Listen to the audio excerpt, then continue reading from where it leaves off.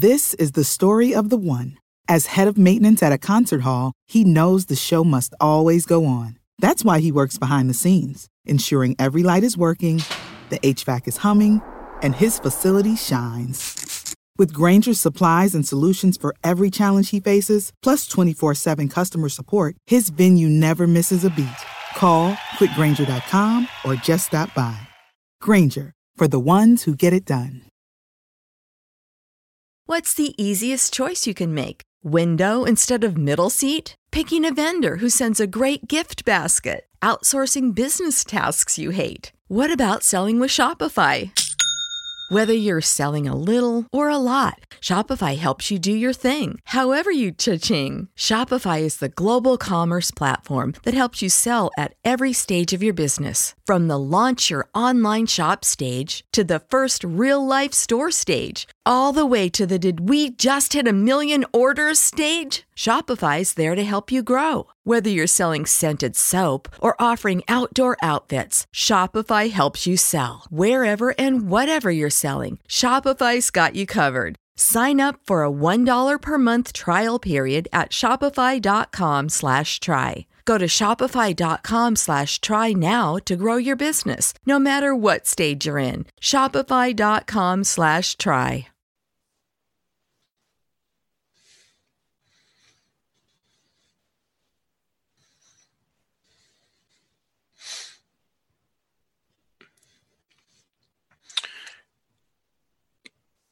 Good morning, everybody. Welcome to this Friday edition of PreMarket Prep. Spencer Israel, Joel Elconin, Dennis Dick. A little bit of a unusual setup today. The entire Benzinga team is working from home. That includes myself. That includes Joel, obviously, and Dennis. So we are all remote today. A lot to talk about today. Obviously, we had the craziest day in the market in 33 years. So we'll talk about that. Dennis may not join the entire show today. He might step off at 8:15. But when he does that, we'll be joined by our first guest of the day, Dan Foreman, who is the executive director and sector strategist at Olive Tree Financial. And then at 8:35, we'll be joined by Chris Brecher from Brecher Trading. Before I throw it to Joel, I just want to say that I muted the YouTube chat today. I felt like it got a little bit out of hand yesterday. And that plus the fact that I only have two screens in front of me, I can't really monitor both chats and other things at the same time. So if you want to chat with us today, go to the premarket.benzingo.com chat, sign up there, and you can chat with us. But just for the sake of remoteness and also the chat guide, I felt like a little jokes went too far yesterday in light of what's happening out there. So chat with us, premarket.benzingo.com. And let's get the show on the road here. Joel, tell us about what has happened here overnight. Good morning to you, Spencer. Good morning, pre-market prep listeners out there. We're living up. Can you believe that? We're up 126 handles at 25.95. That's your high of the day. I can't give you the next high, the next level. I'll just alert our traders and investors that if we get up to 26.58.75, that's another 60-some handles. That was the interday high from yesterday. So that's a potential target on the upside. We'll keep an eye on that. Hard to figure the retracement now 50% because if we stay at this level, we're going to open up higher and we'll see where that's going to be. Crude up $1.66 at 33.16. Gold still getting pounded, down 10.20 at 15.80.10. Silver down 39.5 cents at 15.61. And Bitcoin down $595, 5,415. That hit a low of 4,210 last night, folks. And so not good for Bitcoin. Let's bring in Triple D. Triple D, we're glad to see you. How you doing? I'm okay. I've, a little paranoid here because I do have the flu. And you look at, and here's, what everybody's going to go through, because obviously probably 90% of the flus out there are just the normal seasonal flu. And then the other one is COVID. And the difference in symptoms, like I'm looking online, and it's so hard to tell what the difference is. I mean, both normal flus, you have a little bit of sore throat, fever, cough. I mean, the symptoms are virtually like you can say there's a difference, but really I don't see much difference at all when I'm looking online. I kind of fit the bill of seasonal flu. I kind of fit the bill of COVID. So you sit here and you're kind of worried. I did go to the clinic yesterday. The doctor said he doesn't think I'm a suspected case. I wore my mask into the clinic because of the concern. I was the only person in the clinic wearing a mask, like besides the doctors, but of the patients in the waiting room, everybody's kind of looking at you like you got the plague because you got the mask on. But the doctor said to me, it's smart. He's like, it's very dangerous to go into, walk-in clinics or any doctor's office right now because a lot of sick people. I asked the doctor, this was in Windsor, if he'd had any suspicious cases, and he said yes. He's sent multiple people for testing already. He said to me, he says, the big thing that I'm not doing is I'm not running a fever. And that's why he didn't send me for testing. He's like, you would probably be running a fever. And here's my boy. The boy's running around here pretty good. Come here, Spencer. You can see him too. So he was the first one that got sick. Come here, Spencer. You can talk to the whole world here. This is Spencer. This is Spencer. And he's kind of running around. So he's the one. He was the catalyst. He got it first. But he's feeling pretty good now. He's still running a little bit of a fever, but he's running around now. So man. I think he's getting better, which is good news. So I'm hoping he's 2 days ahead of me. I hope I feel like he does 2 days from now. But right now, I kind of feel like I just want to go lay down in bed. But I'm toughing it out for you guys. All right.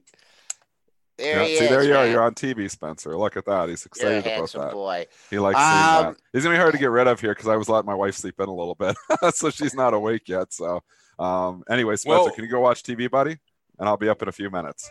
We're glad that at least he's feeling better. Excellent. We're glad he's feeling better, and we hope that you feel better in a day or two. It's scary. I'm telling you, and this is what people are going to go through. You get the normal flu, and you're like, do I have it? Do I have it? I've had this thought process for the last 2 days. Do I have it? Don't I have it? And then I'm playing with myself. I'm like, even if I do have it, most people are going to be able to fight this off. I was talking to my buddy Chris. His whole family got just rampaged with the flu there last week, and he's convinced that he's like, man, this was like a flu I've never had before. He's convinced that he thinks he had it, and he's already fought through it. So don't kid yourself. There's going to be people that get this. They're going to fight like a normal flu, and they're like, wow, that was a good one, and they're not going to realize it was COVID. So it is around, I think the stats, what was it from Ohio? The Department of Health from Ohio, and I might be messing that up, but I was reading on Twitter, suspects that there's 100,000 cases in Ohio. And this is coming from the doctor from the Department of Health of Ohio, saying when they do the math and they do projections, that is how many people are, it's already out there. So don't kid yourself. This stuff is everywhere now. It's just a matter of how deadly is it? Is it like the normal seasonal flu, and is the death rate going to be, only at 0.1%? Is it going to be at 1%? Is it going to be like World Health Organization at 3%? We don't have the answer to any of those questions, but I can tell you it is out there. I know we have a couple confirmed cases in the Detroit area. We have a couple confirmed cases in Windsor, which is a city of 300,000 people. You're going to see this in your backyard. You're going to see in the next few weeks cases popping up. You're going to be scared. Ontario closed all schools yesterday. Disney World is closed. They're talking about closing all the movie theaters. There's so many things that are closing here. And that's, it's all scary for all of us. And that's why the markets continue to be sold, because just imagine, you're scared for your health. You're scared, to go outside. You're probably scared for your money too. So you are seeing people just throwing away stocks because they're scared. Is that irrational behavior? I don't know yet. And I'm going to give you two scenarios in a minute or two when you want to, but I've got two scenarios, and one of them is not good. One of them is very good. So when you're ready for that, let me know, or we can just talk stocks. I just have just one tad of news, bad news, not super bad news, but I did a look, on the way home. I did my taxes yesterday with my accountant. On the way home, I stopped by Costco, and I picked up essentials. You mentioned you were going, and I thought that's not a great idea. How was it? It wasn't too bad, but you know what I did? They have those huge vodka bottles. They have the essentials. Well, I got two of them. Right. And when I was putting stuff away, I kicked one over and it broke. So you lost all your vodka. I got two, but now I'm only down to one. And I tell you, it's a necessity right now to have vodka in this environment, especially if we're all going to be quarantined in our homes. It's excessive. I've got all my kids are here now. So. All right. Do you want to give your scenarios? It's a mistake to let my wife sleep in. It was a mistake to let Laura sleep in. because normally she could keep these kids under control, but there's no lock on the door and they just open the door. So now we got the other one. This one has not been Good. sick. This is great. No, Here's Natalie. She has not been sick here. She has fought this through all of this, and now she wants to sit here and draw on this piece of paper that I have. Great. Yes. Come on, Natalie. Join the show. This is what we needed today. The kids, we're trying to give you some lighten up. And you know what? The market's got a nice rally here too. I mean, this is a good thing to bounce back. People have been asking me, when are you going to start buying stocks? I'm getting this, sent to me on Twitter. I'm getting emails. I'm getting calls from friends. Are you buying stocks here? The answer is no, because I have too many unknowns yet. I'm still sitting with 70% cash, even the cash, but the stocks that I have, like, here you are, you think you're sitting good in your portfolio with 70% cash. And then you look, and when the stock market goes down 9 or 10% yesterday, and you think, well, you're still 30% invested. Well, you still lose 3% of your net worth, even in 70% cash. That is I did not expect to be losing that much money when I have this much cash. So, regardless, I do believe eventually stocks are going to come back. So, to sell everything out of your long-term portfolio, I believe is a mistake. To just say liquidate everything, I'm getting out, because you got to think, if you're investing for 10 to 15 years down the road, Natalie's holding her arm like this too. If you're investing for 15 or 20 years down the road, you got to think we're eventually going to get through all of this. But, don't just think come in here on margin that everything's going to be back at all-time highs next week, because I think we are still early in the news flow of COVID. I think you're going to have some of your worst fears come to fruition here in the next little while, and that being family members getting sick. Maybe your aunt, maybe your grandfather, maybe it's hopefully not your child, but there could be people get sick. They're probably going to get through it. But when you get a confirmed case that you have a close family member that has COVID, it is going to be very scary. I mean, we have the Prime Minister of Canada last night. His wife was diagnosed with COVID last night. This is the Prime Minister of Canada. So they are both now in quarantine. So this is going to take no prisoners. It is going to spread, and a lot of people are going to get it. So that fear in itself could drive the markets lower, and that's the risk.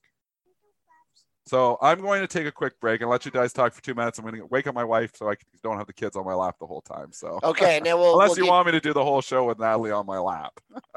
I kind of do. He's asking me for breakfast. I love kids, man. What am I going to give us for swim breakfast lessons right now? Today's the day. Okay. All right, Dennis. We'll see you in a second. I'm going to be back in a couple minutes. Okay. All right. And to Dennis's point here, Joel. I mean, if you don't believe things will get better, then what is the alternative, right? Yeah, I feel like you almost have you have to believe that things will get better, and that's all there is. So you have world leaders, you have the head of the CDC saying things will get worse, and you have to expect that things will get worse. Everything will get worse. The market will get worse. Expect it before it gets better. Yeah. I mean, obviously, kind of in the trenches here. We are in the trenches. Lisa, with Lisa, and she looks at the what's going on in Germany. I mean, do you see what the death rate is in Germany? I haven't seen Germany. No, what is it? It's very low. It's very low. Okay, yeah, good. It's very low. In Italy, much different country than ours. I mean, when this whole thing like really started, she was like, "This is here to stay." This is something that we're going to be dealing with for a long time, and a lot of people are going to get it, and that's just going to be the way it is. I think in this day and age with the media, I mean, I'm not, we're the media and stuff. And but it really takes things just to another level. So what I want to do is just calm down. I want the market to calm down. We had what I discussed, a 342 point range yesterday. And I'm glad we're up, nibbled at some things small yesterday, but I'm praying. I remember I was so bummed when we were having these 20, 25 point ranges. And I'm like, wow, this is so hard. This is so hard. I love, volatility. Well, those were the days, right? Yeah. Now so naive. Yeah. I'm back here too, guys, whenever you're ready. Okay. All right, Dennis, we got 2 minutes to our first guest. Do you want to give your two scenarios? Or? No, we'll do that after. So I have two scenarios. One of them is very bleak, and one of them is rah, the Bulls will be back. I'm hoping the rah one is going to win, but I have two scenarios. I'm going to talk about them both, and I'm going to talk to you, how I'm positioning myself for this. Okay. All right. Well, let's get our first guest. Is he around? Guest thoughts on this. He is around, and I'm going to bring him on right now. Dan Foreman. He's Executive Director, Global Technology Sector Strategist at Olive Tree Financial. Dan, good morning. Hey, good morning, guys. I guess what is your take on all of this? We are like in the storm right now, and it seems like it could go on for a while here. So what is your take on all of this? Sure. Well, first of all, thanks so much for having me this morning. A lot of moving parts, as you guys are discussing and describing, which makes it complicated to, really take a step back and think about what the right approach to the marketplace is right now. But, as I had commented yesterday in my written comments, I think that the macro strategists are in the process of reevaluating their S&P numbers in terms of the earnings power for the S&P 500. And so until we have a little bit more certainty around the earnings power of these companies, the marketplace will likely remain in a more volatile place. I do think, as I was writing yesterday, that we're starting to see the supply chain in Asia go back to normal. So on the supply side, we're starting to see normalcy resume. I think, the question one has to ask themselves about that dynamic is, does anything leg lower again? I'm not a doctor, so I can't, espouse an opinion around what's happening from a virus perspective. But, I think the bear scenario would be that something reappears in Asia. And if that doesn't happen, then, the coast is clear. And then the other side of it is we're seeing companies just pull their guidance across the board. This morning, Jabil pulled their guidance. They built for Apple. They built for Cisco. Broadcom pulled their guidance. So companies are suggesting that we may have a demand problem in North America and Europe. Certainly dynamics like Italy create a major demand problem when there's just literally nothing happening if people are quarantined in their homes.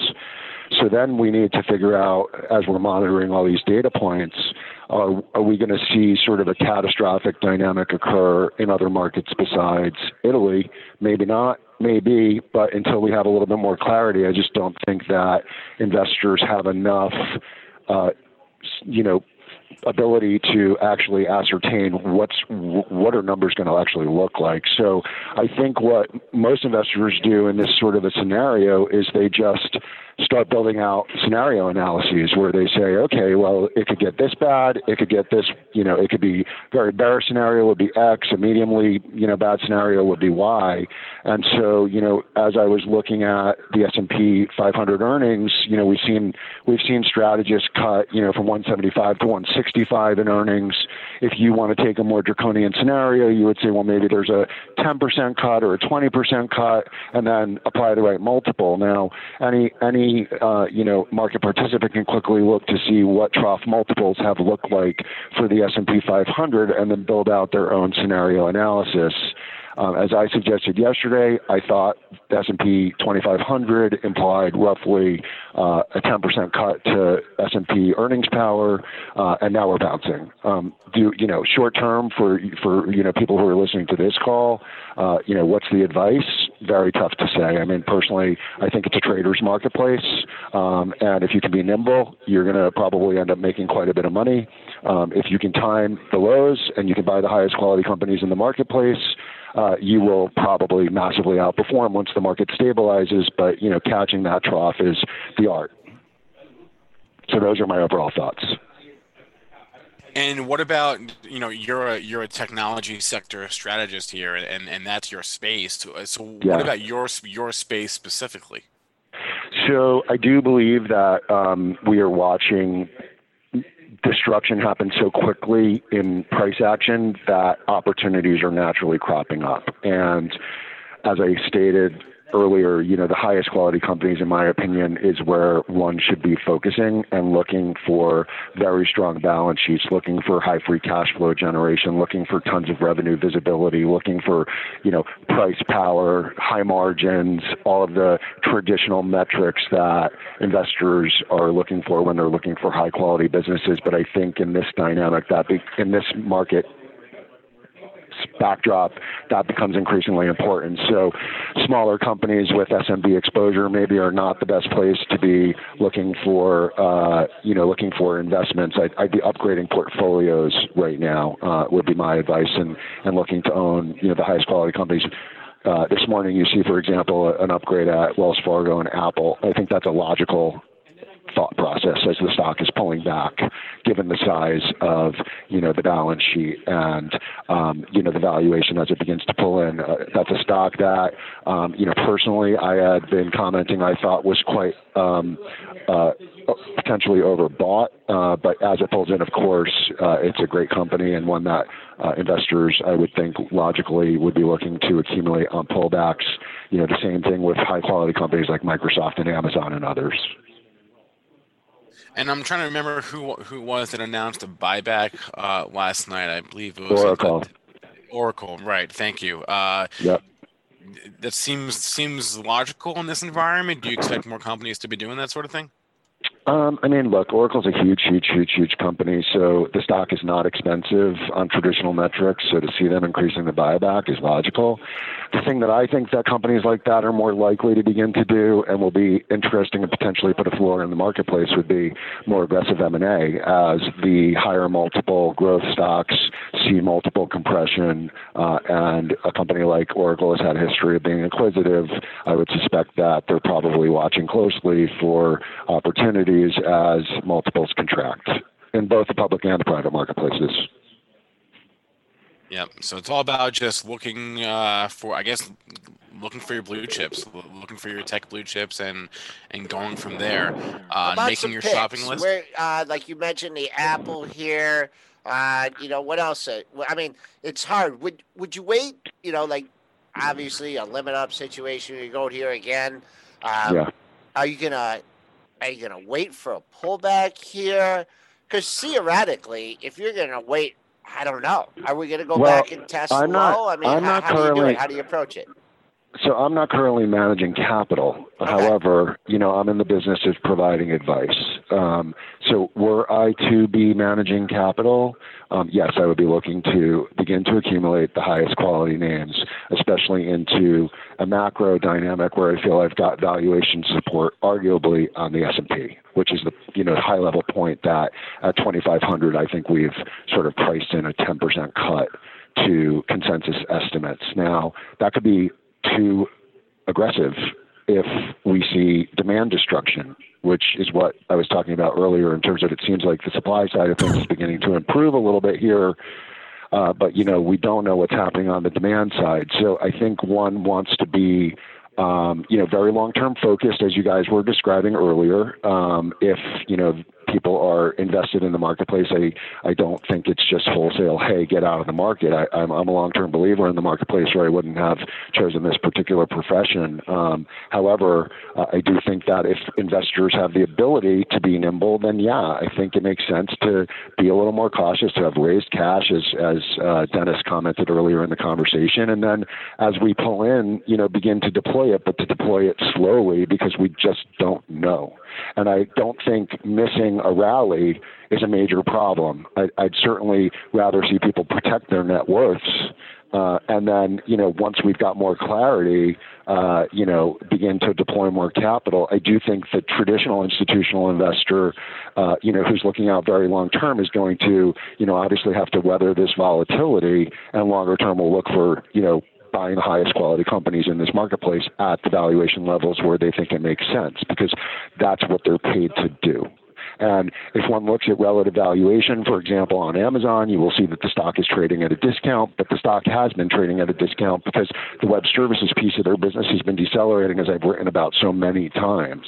That said, this is an unbelievable machine of an organization. And so I would tend to think that most investors are going to want to buy Amazon at a decent price point. And at 1,700, is that a decent price point, or 1,600? Yeah, I think that's probably a decent entry point. However, you may get such a snapback that if you can trade that, I think it just makes sense to take profits. I mean, you look at a stock like Apple, it went from, I don't remember exactly, 280 to 320 or so, or 280 to 300. And if you can make a quick 20 points, I mean, you guys are an organization that does have a customer set of traders, then, people are going to trade those. Yep, for sure. Dan, real quick before we let you go, how does this compare to the financial crisis to you? Is this crazier? Just in terms of overall craziness, just real fast. Yeah, so that was unprecedented at the time. So watching the market move the way that it did in that dynamic was pretty unbelievable. Obviously, we also had a flash crash around that time, which was pretty remarkable. This feels similar to me. I just think that was a crisis-oriented moment in time, and there were ripple effects post. This is a longer drawn-out scenario that people are slowly realizing, I think, that it could be potentially worse than they initially thought, and the ramifications on the demand side potentially is where people are getting really tripped up. All right, Dan Foreman, Executive Director, Global Technology Sector Strategist at Olive Tree Financial. Dan, thanks for the time. Have a great weekend, and Thank you, be guys. in touch. Yep. All right. Be well, everybody. All right. Yep, and also be safe, of course. So, Dennis, I wanted to sort of give you the floor here and I talk mean, about I agree with everything that was just said there in that interview. Lots of great points. And it's a difficult environment, and I'm completely on the same page as I think it's more important to worry about protecting your capital here than making money. So if you missed today's rally, say, why didn't I buy yesterday? I'll tell you, the people who bought yesterday or simply got lucky, because they could have been the day before. They could have been the day before that. There was no reason to say, oh, yeah, today is going to be the bottom of this. I personally do not think we have seen the bottom of this yet.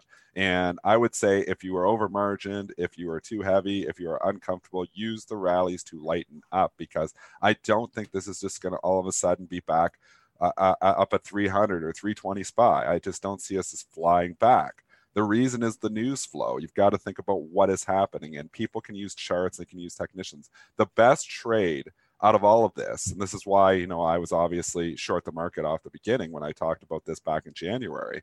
The best trade has been just thinking logically about this. What is going to happen? We watched it materialize in China for a month, and the market completely shrugged it off, making new all-time highs, and I couldn't fathom it. I was on the show, and we talked about this like a month and a half ago. I was scratching my head. I'm like, I don't understand it. I had puts on the market because I was protecting my portfolio. They expired. I had to roll them out and buy more puts because my timing was 3 weeks early. But if you just think logically through it all, what was going to happen? I mean, China was having major problems, and you start to see it spread. It was logical to think that eventually it was going to come here, and when it did come here, that the markets would sell off significantly. And if you were just using that logic, you probably protected yourself like I did as well, selling a lot of my long-term investments because I was scared. I said, I'm not scared about a 10% fall. I said this back in January. I'm scared about a 50% fall is what I said. I mean, we got up to 27% yesterday, so we're halfway there to a fall that I thought, if this really got ugly, that we could fall 50%. I think we could still fall 50%. I think we could fall significantly farther if my bearish scenario was to come to fruition. So I want to go into the two scenarios now and take a few minutes. I have a bullish scenario and a bearish scenario. Everybody does, right? The bullish scenario is we get the vaccine, cooking pretty good. We get a drug that's helping to cure it. So there's two things: cure, vaccine. If we can get, and the Gilead drug is apparently helping a little bit, but if they can get a drug that is helping with the symptoms to help to take people through this, and less people are dying, that will help the markets to rally, very, very quickly back. So that's in the vaccine. So it's all about the out. And for the markets to really rally back to all-time highs, we need a vaccine, or we need something that's really helping with the cure. Because the bearish scenario on the other end is very scary. And here is what we kind of saw starting to unfold yesterday. So if you think about it and go back to 2008, our guest was just talking about 2008, you think about the financial crisis. The financial crisis, and if you're just new to the markets, you maybe read about it, but you didn't, and I agree with the guest. I mean, the volatility yesterday felt like it did during the financial crisis. You got a good taste for what it was like. This is like what it was during the financial crisis. I traded every day during the financial crisis doing arbitrage, and it was absolutely crazy. Yesterday was the same. But yesterday we were seeing the stocks that were hitting the hardest weren't necessarily, yes, the airlines got hit, and yes, the COVID stuff got hit, but you were seeing stocks that had a large amount of debt get hit the hardest. And that's what we saw during the financial crisis, because if capital markets freeze and companies can't borrow, companies can potentially go bankrupt. So you think about, these scenarios here. Back in 2008 and 2009, capital markets were, freezing up and companies weren't going to be able to borrow. And we know the Fed threw a ton of money at it, got the banks together and basically bailed out the economy. But really, when you think about it, all we did was print more money, throwing money at the problem. So that's what they tried to do yesterday, even during the day, throwing more money at the problem. The market basically gave it all back. Yeah, during the day when we had that significant rally. But if you think about what was supposed to happen, or what was happening before the Fed came in and bailed it out in 2008, it was a collapse of the financial system. That's what was happening in 2008, 2009. The financial system was collapsing. The banks were all going to go down if it wasn't for the Fed. So here you are in 2020, we're 11 years later, past the financial crisis. Did they solve the problem back then? No, they simply dug the hole deeper and band-aided it. So there is a bearish scenario here that, hey, maybe this is coming to roost now. So maybe you're setting up where we are going into financial crisis part 2 here now. So I think when you saw the selling yesterday, it wasn't fear of COVID. It was fear of the capital markets starting to freeze up and companies potentially going bankrupt. I mean, you look at that Boeing balance sheet and it is absolutely scary. So yes, it's having a nice bounce back here today, up 11% with the overall market. But if for whatever reason, Boeing can't continue to borrow money, the capital markets were continue to freeze, you could see a scenario where Boeing could potentially need to be bailed out to make it. Those are scenarios that are on the table right now. You got the airline industry asking already. Yeah, I mean, look at for it. And the cruise lines too. I mean, look at Norwegian. This is pricing now like an option. The market is pricing this like bankruptcy is on the table here. Stock doesn't go from $50 3.5 weeks ago to $9 yesterday if the market isn't scared about this company going under. They have a viable business. Can they, and this is the question for this economy, and this is what I was trying to get to. During the financial crisis, the economy didn't stop, didn't pause. It kept going. People were still going to restaurants. People were still spending money. We are setting up, like Italy right now is on pause.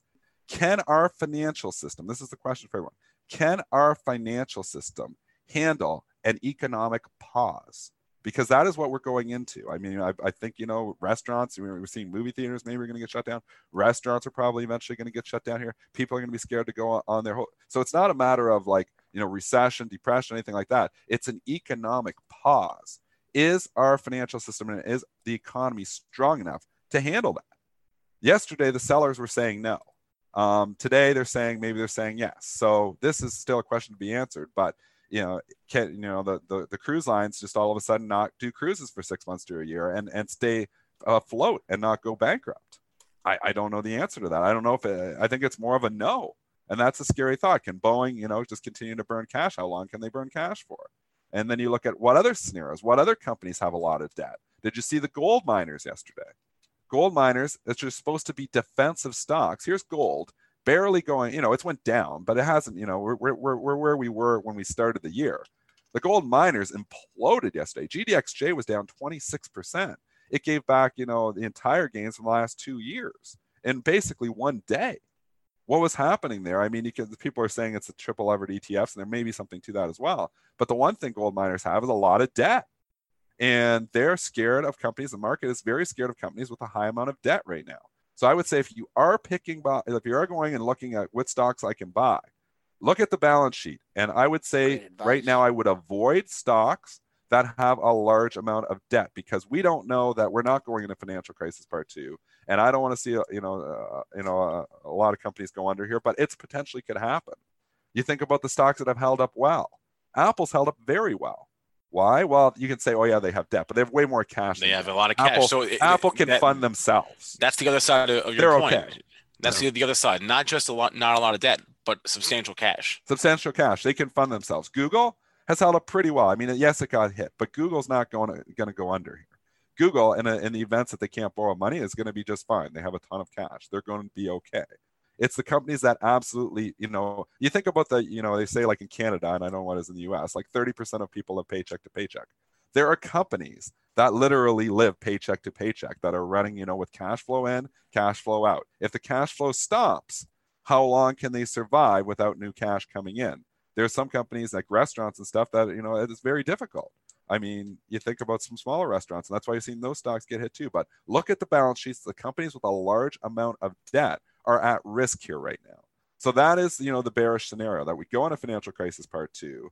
And, that COVID is, basically, we know the financial system has been built on a house of cards to a certain extent. It's built and financed just with debt, borrowed money. U.S. deficits enormous, consumer debt's enormous.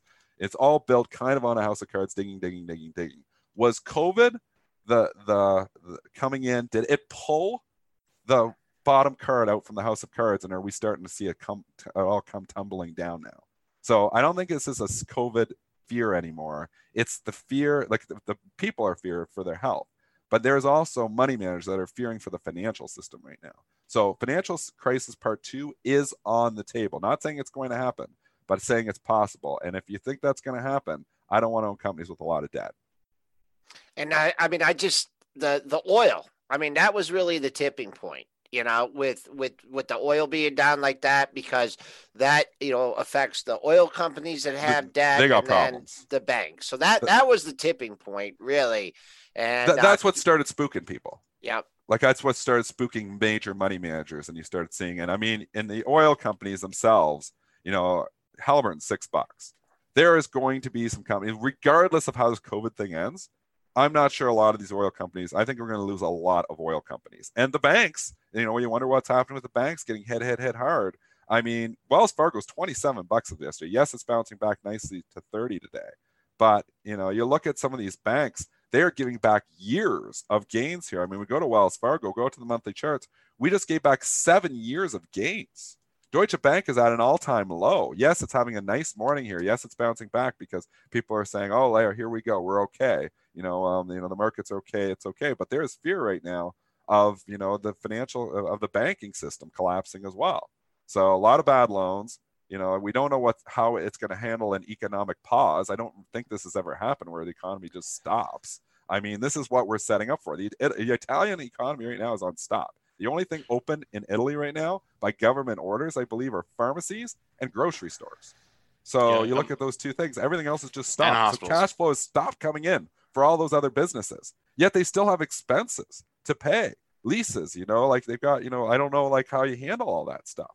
So a lot of things to think about, and that's why the uncertainty in this market is so great right now that I don't want to see people coming all in here. Yeah.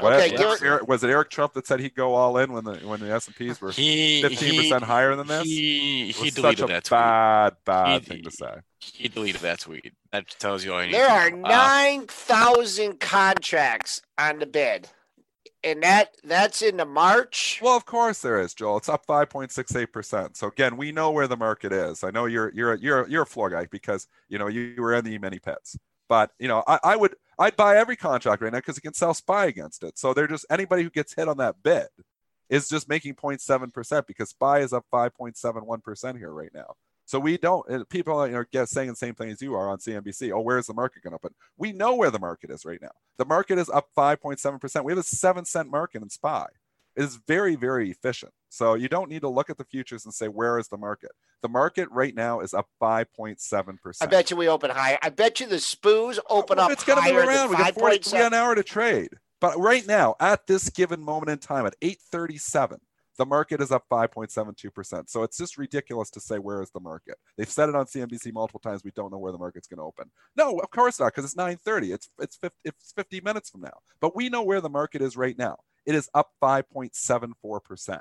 It's a 4-cent market in SPY. The high frequency traders, you can thank them for that because they are actually, people say get rid of high frequency trading. They're the ones that are pricing this market for you right now. So, yes, high frequency trading has its good points and bad points, but a lot of it is just arbitrage and a lot of it's just pricing, and they're pricing that for you right now. All right. We know where it is. I'll bet everything. I'll go all at 5% right now because I can turn around and short SPY against it. So that's what all the ARBs are saying. Hit me, please hit me. Because I get 0.765 every time I get hit. I want your bullish scenario, but what I think is going to happen is the SPOOs are going to open up more than that, and then the SPY is going to play catch up. Well, then once the SPOOs are open, it's a give and take. So, Okay. but right now we know where the market Correct. is. I'm not So going to argue that's what with I you. just wanted to say to the viewers, because I've seen it on CNBC. You kind of just said we have a whole bunch of people bidding 5. Who wouldn't bid the market up 5% right now with SPY up 5.78%? There's a free 0.78% there for the ARBs. I do the ARB. So I know this is 0.78%. If I get hit on the 5% bid on SPOOs, you turn around, slam SPY against it, and you make a free 0.8%. So of course you're going to be bidding there. So don't hit the 5% bid on the SPOOs right now. You're just throwing money away. Go hit SPY and make yourself an extra 0.8%. All right. No, you can't. If you hit the SPY now, you cannot hit the SPY because the SPOOs might open up 7%, and then the SPY will catch up. Well, I'm saying if you get hit, if somebody was to hit, because if you get executed on the E-mini bid right now, that's why everybody's bidding right now. The person at the top of the queue on the E-mini can get hit right now. It's not halted. It's just limit up. So if somebody goes and sells one E-mini right now, that person's bidding is going to turn around and hedge it by selling short SPY and make a 0.86%. Give us your bullish scenario. Wait. Before we get to that, I want to get to our guest. Yeah, this is like when they tease you on the radio station, the TV. Yeah. No, we're after the next break, we're gonna have Dennis give us bullish scenario. Yeah, well, exactly. We got Chris. Chris is good stuff here too. Stand by. Chris Brescher from Brescher Trading is here. Chris, good morning. Hey, good morning. How you doing? We're doing okay, Chris. We're doing okay, and I guess I want to just get your thoughts here on this market and that Dennis just said that you may have heard, and I mean I don't know where else to start. So it cut out for a second. Give me a second. Oh, sorry. Do you have thoughts on this market here, and just sort of anything that I guess how to approach it going forward? Yeah. What I'm doing is I traded till 8 last night, and I was just I posted on even on social media that had signs of capitulation, and so I traded till 8, and I look for stocks that were at support that are great companies. So, and you trade small, so if you get hooked, you're not going to lose a lot of money. What I did in there is I went to Regeneron. And what I did in there is I bought 9 shares. I bought 9 shares at 408.88. I took a stand, but if you look at a chart, it's got massive support in this area. So that's what I did in there. Sold it today at 440.41 or something. So I started the day up 31 points. So sometimes you just got to take the plunge. Same with Clorox. So Clorox, the massive support is 56. So if you go to a daily chart, you'll see 156 is a great area. So I bought 50 shares of 156 and put it out today at 164. So all I'm doing is I was trying to be opportunistic. And Clorox obviously has to do with the virus stuff and all that. So it only got pounded down because I think the ES has nailed it. So, I mean, that's the way I looked at it. So I stuck my neck out, but not with big size. In fact, yesterday I put in 400 trades, and the trades I did were basically small because I just didn't see a reason. If things are moving $10 at a time, then, if they're moving $10 at a time, you don't have to trade big. So just that's how I did it. So one of the things I did also, there's the video. One thing I did also is like Domino's Pizza. So Domino's Pizza has massive support. If you look in there, Domino's Pizza has massive support. Let me put it up here at the 3. Let me see. 300. Well, if you have it on there, I believe it's 300. Yeah. So what happened is I went and bought 30 shares. So I put in to buy it at 300.11 because I don't want to have you'd never put it in at a round number. So I put it in 300.11 because you'll see that's massive support. And then right away I sold it at 312. Now it's 30 shares, but it's 12 points. So the point is you got to trade extremes in this market. There's no doubt you have to trade extremes. So that's all I'm doing is trading extremes at the moment. The other thing I'm doing is right now seeing the ES is limit up, and I'm keying off of Apple. So Apple has just sold off 2 points, even though the ESs are limit up. So I'm sort of keying off Apple. I'm keying off also the Italian Borsa Index, because that led us on the way down, and now it's up near resistance from yesterday. So I'm sort of keying off Apple, the Italian Borsa, and oil. So the reason I think we're staying up on the SPY, the ETF, is oil's on its high. It's almost 34. So there, I think, like the 1987 crash, we closed near the lows. We opened way up, and then we went and tested the lows, really when people got margin calls, undercut the lows, and that was it. And that's what I'm expecting today. I mean, You think we're going to take out yesterday's low today?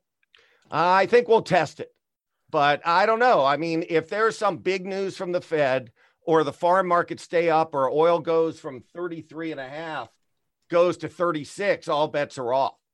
But usually when you close on the low like this, you go and try to test the lows. So I'm not sure Apple's, up 1 million, but you'll first see it in the leading stocks. So you're going to, if you think we're testing yesterday's low, that's 200 points lower from here. So you're going to be looking to short this market. Yeah, I'm going to be looking, but I'm trying to, it's hard, but I'm trying to be disciplined. So if I see a rollover on a 1 minute chart of the SPY, the Apple, the Google and when I say rollover, I mean either the 20 simple moving average or a small ATR trailing stop, then I'll sell the market. I'll sell whatever stocks roll over using the high as a stop. I mean, that's how I want to do it. And that's what I'm going to try to do and be opportunistic. So let's say right now, CVX is trading 80.70, and they may, and let's say because we're up limit, they make it 75.85. Well, I'll try to short it at 85. No doubt about it. I mean, totally try to short it at 85. And I mean, or I'll try to buy it at 75. So I'm trying to do both things in there. And that's the way I'm going to try to trade it. And I just think that's the way to trade this. Yeah. And Chris, are there any specific names on your radar, or are you just going to be watching, like you said, Apple and the big caps and go from there? Let me see. Basically, I'm going to try to trade Apple. I try to trade the ones with the biggest bang for the buck. I do like the oils long term. And like yesterday, somebody asked me in the depths of despair, what do you do with Coca-Cola? And the way I look at it, Coca-Cola has a good dividend. It's a good stock, but it's also at monthly support. So I was telling them to buy Coca-Cola and sell like the June calls that include earnings.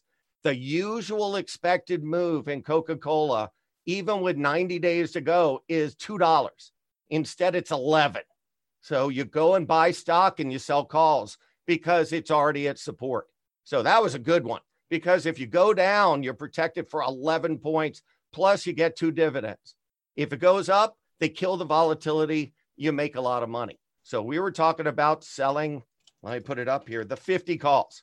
So we're talking about selling, buying the stock 46.75, and the 50 calls are 325. So that protects you a lot, not 11. That's the expected move. So it just protects you down to like 42 if you include dividends. And that just seemed like a layup to me. So that's what we did. That's going to work. It's going to open up 3 points. So the calls aren't going to open up that much because the volatility is going to get hit. So I'm not going to mess with Coke today. I'm going to mess with the oils and key off of that. I want to mess with Apple because Apple just has a lot of upside resistance. If you go to Apple and you look at the resistance area, I'm going to it right now. There are a lot of people hooked right at the 268 level. You see the gap from really 272 down to the prior thing of about 270. And you got to think people are thrilled to short at that, sell their long stock at 270. So that's what I'm looking at. All right, Chris Brecher with Brecher Trading. Chris, thanks for the time today. Be safe in this market and be safe out there. And that's it. Have a good one. Thanks for having me on. All right. That's all there is to say at this point. It's just everyone be safe. Be safe in the market. Be safe in real life. All right. Now, Dennis, you were doomsday earlier. Please. I'm still doomsday, and I haven't totally just finished that scenario there. So I just want to say, like, people, just to clarify here, people are saying, well, we went down 20% in SARS, and that had a huge death rate. Well, SARS cases were a lot less. But what I was giving in that last scenario was it wasn't, that we're selling off now 30% for COVID. We're selling off on fears that the economy can't handle the economic pause that we're going into. It's never went into an economic pause, and that we're going to lose a lot of companies because of it. And, the banks are selling off significantly because of that. That's what was happening yesterday. It wasn't fear of COVID. It was fear that the financial system might not be able to handle this economic pause. That's why they're selling everything with debt, hitting the banks so hard. So you don't know, like we don't know if it can handle it. We ever just stopped the economy for a couple months, because that's what we're probably going into. I mean, we can see where Italy has went. You can see how, everything's, no March Madness, no Disney World, all these things, they're saying for a week or two, but, you could see that getting, you could see how a scenario here where the economy just kind of stops for a month or two. What does that mean for companies? Can they survive it? Those are the questions that are still need answering, and money managers are betting. Yesterday they were betting that they can't. Today that they're betting that they can. They don't know. Nobody knows the answer or how this thing is going to end.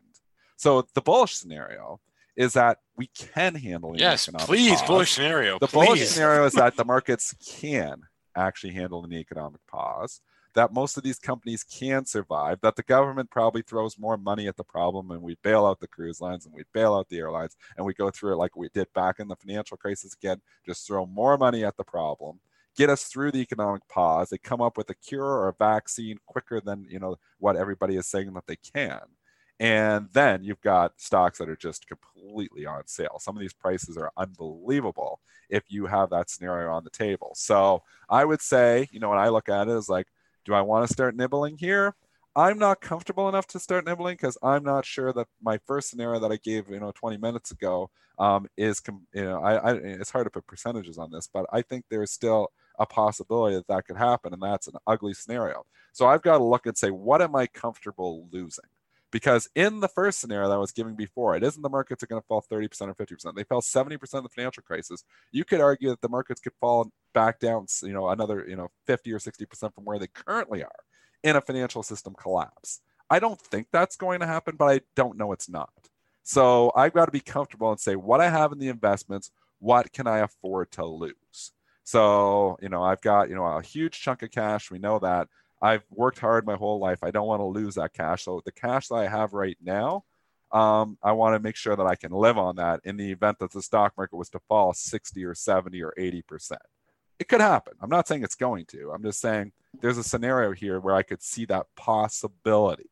So as and we're not giving investment advice, but if you need cash tomorrow, if you need cash next week, if you need cash 2 years from now, I don't think you put that to work. If you have your long-term investment account and you got 20-year time horizon and you like, Apple at these prices and you're buying good companies right now, I think you'll be happy that you started nibbling. Again, do you want to buy on a day we're up 1,400 Dow points? No, you're doing it backwards. We've been saying this nonstop. Buy the dips, sell the rips.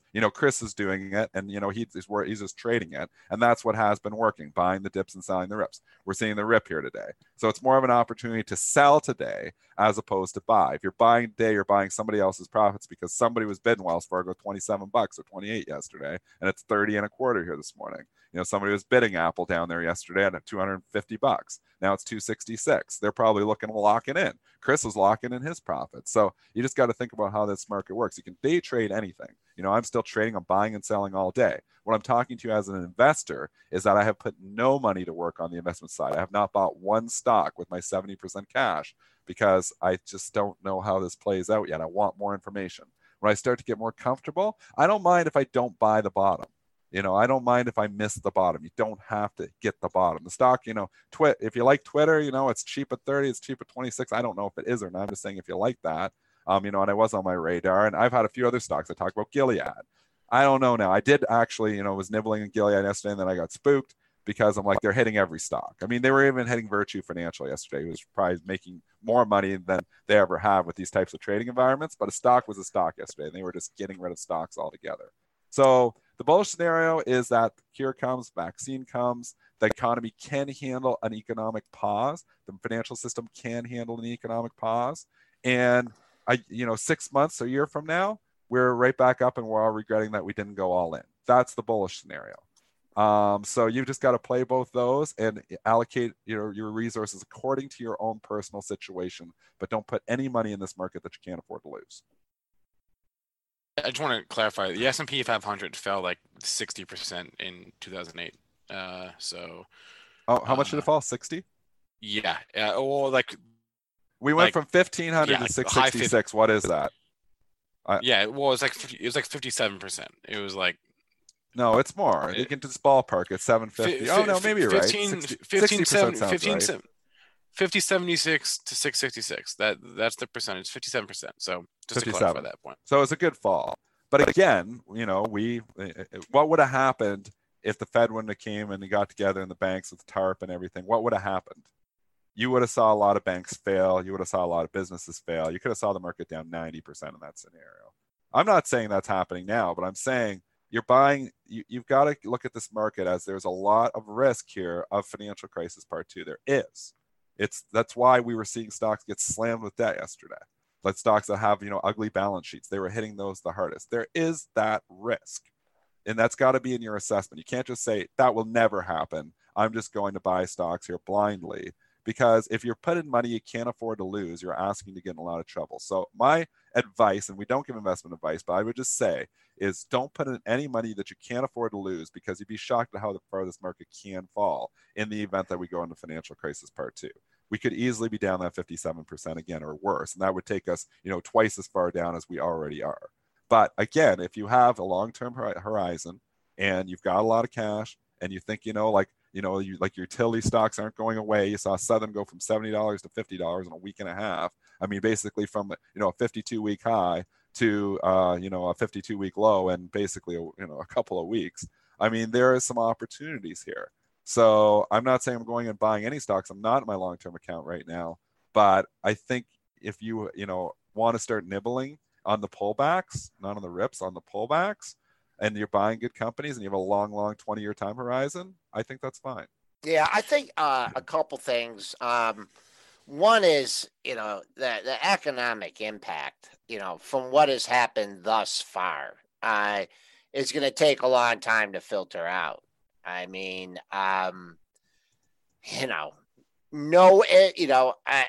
did they permanently cancel the NCAA tournament? Yes. So they're not going to have economic repercussions of this, Joel. The loss of money. There are no sports indefinitely. Indefinitely. I mean, what about, and I'm just putting scenario analysis. What if there's no NFL season? Well, that's a ways away, but it's possible. What if there's no MLB season? MLB's delayed it.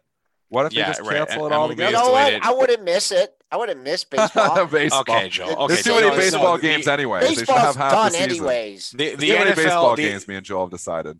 The NFL came out and said our season is still we've still planned to start it in September. So it's a long ways away. They're in a good position here right now. I mean, their season's so far away. They're like, we're coming the summer months. They are so happy that this didn't happen back in August or September. And obviously, the scenario for them worked out perfectly. NHL and NBA are like, wow, this couldn't have been worse. We're just getting ready to ramp up for the playoffs, which is where we make all the money. And now we've got to, delay it or potentially cancel the season, which is unbelievable. So, I mean, this is starting to hit people in Main Street. But when I was out yesterday, and, let's just talk about this. When you went out yesterday, Joel, when I went out yesterday, there's an uncomfortable feeling out there, but people are still going about their business. There was people sitting in the restaurants, when I'm going out, there's people at the grocery stores. Nobody is wearing masks in my area. There's, there's something going on here, but it's probably not going to impact my lives. I've got two friends that are going to go on a trip. One's going to go to Mexico, leaving on a plane tomorrow, and another one leaving Tuesday. That's scary. But, they're saying that, hey, look, this isn't, I'm just going to go about my business. What's going to happen is going to happen. And, it's all going to be okay in the end. That might be right, but I mean, I would not want to get stuck in Mexico right? If the world is starting to, not fall apart. So 2 points. 2 points. One, Yeah. it is definitely worse on the East Coast and the West Coast. It is definitely worse on the coast than where we are in the middle of the country. Okay. Like what are you seeing, Spencer and Joel, when you're out there? I'm just talking to like my parents. I don't like see a lot of fear. My mom has seen a lot of fear. My mom's in Okay. New Jersey. She's seen a lot of fear. Okay. Okay. It is worse on the coast. Okay. That's the first thing. Okay. And my mom was in Costco yesterday. She went to Costco because she needed something for her car. Nothing even big. She said the line was around the corner. She said they were blockading aisles to prevent to help the flow of traffic. Okay, I mean it's bad on the coast that we are seeing. That's the first thing I want to say. Second thing I want to say is just to provide a little bit of a counterpoint to what Dennis is saying is, look at your time horizon. My time horizon is 40 years. I've made 2 rounds of small purchases in the past few weeks. Okay, what'd you buy? I told you already. Mutual funds. I bought a large cap fund, a small cap fund, an international fund, and some bonds. Okay, and I've made 2 rounds of purchases in the past few weeks, and I don't intend to stop. And I'll do it all the way down until I get my allocation to where I want it to be. But I'm at a 40-year time horizon. Yeah. Okay, Yeah. First of all, it's money that I can afford to lose. Second of all, my time horizon so far out that I don't think this really matters in 40 years. So that's where I'm at. Just to provide a little bit of a counterweight to what Dennis is saying. I don't intend to stop. Point. I don't intend to stop making purchases. I every time I've sort of waited for a big whoosh. We got a big whoosh yesterday. I don't know when my next buy will be, but I do not intend to stop here. And Dennis has said a great point. He doesn't care if he misses the bottom. I don't care if I miss the bottom either. I'll miss it on the way down. I'll miss it on the way up. It doesn't matter to me, right? So I'm also 15 years older than you, and Joel, you're in a completely different scenario. You're close to retirement. You don't want to lose. There's people who are retired and say, "I'm going all in here. I'm going to make a lot of money." I mean, don't lose your retirement account. Don't think there's a scenario where the markets couldn't fall another 50% from where they are. Yes. It could. Yes. It could. I mean, we fell 27% in 13 days, 14 days. It's an incredible fall, incredible speed. It probably is going to come back. It likely is. We're likely all going to be okay. The economy is likely going to survive. The financial system is likely going to be okay. But there is a scenario where the financial system is not okay. And in that scenario, the market falls substantially more. And that is why I want to have a cash buffer, just in case. It's totally fair. And maybe it's not even, and maybe I'm being stupid because maybe, in a really epic collapse, maybe your money's not even safe in your bank. I mean, that was what happened in the financial crisis. So I don't think we're at that point yet, though. And then one more thing, because the market moves faster today than it ever has before, it took us 5.5 years to get back to new all-time highs from the financial crisis. It took us to like 2012, 2013, right, to make new highs. Yeah. So do you think we snap back faster now than before? I think we could snap back if they get a cure and we get through. There is a scenario here on the table. We could make new all-time highs by the end of the year. It's possible. It's on the table. Yeah. It's possible. Anything is possible in this market. We fell, 27%. It's unlikely, but anything, we got to say possibilities here. We're talking about possibilities, not probabilities. Big difference between possibilities and probabilities. I don't think it's probable that we're going to bounce right back here. I think it's possible, though. And that scenario would involve a serious government intervention. Everything is on the table. Which is on the table. And, the vaccine or the cure making serious grounds quickly. And this fatality rate being much less than what is being reported by the World Health Organization. If we start seeing major people die, like if Tom Hanks was to die, and I'm not saying that's going to happen. I think it's very unlikely. But if Tom Hanks is turned around and Tom Hanks is dead, people will get very scared. So if you start seeing major names die, major names getting it now, and we talked about Prime Minister's wife getting it. If you start seeing, people die and younger, like younger than 60 years old, that will spook the market. And it's possible. We saw a lot of young doctors in China die. So don't just think, that this is just, killing old people and old and the weak. It will kill healthy people too. So you've got to think about all those scenarios, and people are very scared with their money. And if you start seeing some major people get this, and you're going to see some major names get this, don't kid yourself. You're going to see like, oh my goodness, that person had it. There's going to be a lot of people that are going to get this. It's a matter of how they, how many people die. Just as importantly, everybody will know somebody, right? It will hit close to home. I honestly think there's a chance that I have it right now. I think there is a chance. I have a flu bug. I'm feeling pretty good, but who knows the difference, like we were saying off the bat on this show, is the symptoms between the normal flu and the symptoms between this are pretty close. So I think I'm not running a fever yet. I went into the clinic and he doesn't have me as a suspicious case because I'm not running a fever. If I was running a fever, they probably would have did a COVID case on me. So he said, if you start running a fever, he basically said, just stay home so you don't make other people sick. And if it says if you get to a point where you can't breathe, then you go to the hospital. So I'm not running a fever. And, obviously I'm going out, I'm wearing a mask anyways, but I have a little tickle in my throat. I feel a little bit, I don't feel that bad. I'm talking normal. I feel pretty good, but I've got, something going on. Is this day 1 of COVID or is this day 2 of COVID or is this day 2 of flu, normal flu? I'm hoping it's just normal flu. I think it's probably just normal flu. I think 90% of the flus out there are probably just normal flu right now. But the COVID one, people think, oh, it's not in my area. Oh, it's in your backyard. It's already here. Don't kid yourself. It's just the cases haven't been diagnosed. So don't think, it's not, when you get a flu symptom, it could be, but don't get yourself all paranoid. Here, I've been talking about this for a long time. I'm not paranoid right now. Even if I have COVID, there's a high possibility that I'm going to be able to fight it off because I'm in pretty good shape. So, I worry about my kids, obviously. And, I took Spencer in and they think he has tonsillitis, Spencer. So, I think he's, in a different scenario and he seems to be bouncing back a little bit. He's on antibiotic for tonsillitis now. But I mean, this is all scary. And Joel, you've been quiet here. Like, what are your thoughts through this whole thing? From what from a market perspective? From both.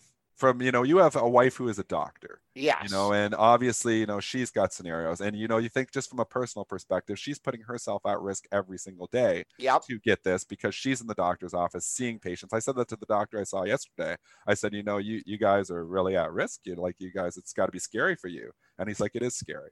That's what he said to me. It is scary right now. But he has a job and he's putting himself at risk. And I'm sure, Lisa must think about this now as you see in the Detroit area. It's not over, It's not over. I don't think it's even close to over. But the market is a predictor, right? Yes. Of things. So, we had, the overshot on the downside. From a market perspective, I am not going to be comfortable until the volatility comes down. And we had a 342 point range yesterday, if you included the Globex session. All right. I've been saying this consistently since this has been going on. This is not even a great up move. I'm very happy that we're up 126 handles and we're going to go higher. But, whatever, we're going to peak off the reopen. And then we're going to go into reverse at some point. We're just not going to go straight up all day. And there'll be vacuums. And so I'm not comfortable. I mean, putting new money to work. I've nibbled on a couple stocks, just in a swing trade account, really small and just, Twitter. I like that stock. I've been hoping to get it back under $30. So, I tried it once. I got smoked. I tried it again. I mean, there's good things happening with the company. Elliott, there's certain fundamentals. It must be going crazy now with everything that's going on. So it's just wait and see approach. But it would take a lot for me to go back. I mean, I don't even know if I'll ever go back all in at the market, at this point. You're older, so you shouldn't be all in maybe at this time either. When you're 80 years old, I'm just kidding with you, Joel. But, and I even at my age, I've worked pretty hard for 21 years trading. It's a stressful job. I figure, I'm going to start slowing her down probably in 5 to 10 years. So I don't want to lose money I made. So I went through the financial crisis and watched my investment portfolio fall to 57%. I was pretty much all in through the financial crisis. And I've had a long time horizon like Spencer Israel did back then too. I was, 12 years younger. So I was like, well, I'm just buying. And some of those stocks I bought during the financial crisis made my long-term portfolio. So that's, another thing to be said about buying when, there's blood in the streets. You think about how'd I get, MasterCard at $11 and how did I get LHX, during the financial crisis, and obviously it's come down significantly here about like $25 and how did I buy these preferred stocks that were yielding 40%, at $5, $6. I mean, I took a chance because I had the money that I could take a chance. So I think, if you're 25 years old and you got some cash, you can afford to take the chances here right now. So I wasn't saying, to, other people who are in the longer, have a longer time horizon, Those people can afford to take a chance right now. Spencer Israel can afford to take a chance. He probably should take a chance on these major dips. If we give this all back today, not saying we're going to, if we do, you might want to try to start buying a little more dip. Just nibble in, nibble. Nibble, exactly it. Yep. All right. Wow, we went overtime here. I think that's a good place to end the show today. I want to thank everyone who stayed with us this week in what has been a historic week for everyone here, a week that none of us have ever experienced before, I think, in the markets and even in life. So everyone, you can always catch the podcast of our show. It's on whatever podcast platform you choose, where we watch our show on YouTube. Thanks to both our guests today, Chris and Dan. Everyone, be safe out there. As I've been telling our guests, be safe in the markets, be safe in life, and we'll be back with you on Monday morning. That's what we do. So everyone, have a good weekend. This is the story of the one. As head of maintenance at a concert hall, he knows the show must always go on. That's why he works behind the scenes, ensuring every light is working, the HVAC is humming, and his facility shines. With Granger's supplies and solutions for every challenge he faces, plus 24/7 customer support, his venue never misses a beat. Call quickgranger.com or just stop by. Granger, for the ones who get it done. When you need mealtime inspiration, it's worth shopping Kroger, where you'll find over 30,000 mouth-watering choices that excite your inner foodie. And no matter what tasty choice you make, you'll enjoy our everyday low prices, plus extra ways to save, like digital coupons worth over $600 each week. You can also save up to $1 off per gallon at the pump with fuel points. More savings and more inspiring flavors make shopping Kroger worth it every time. Kroger, fresh for everyone. Fuel restrictions apply.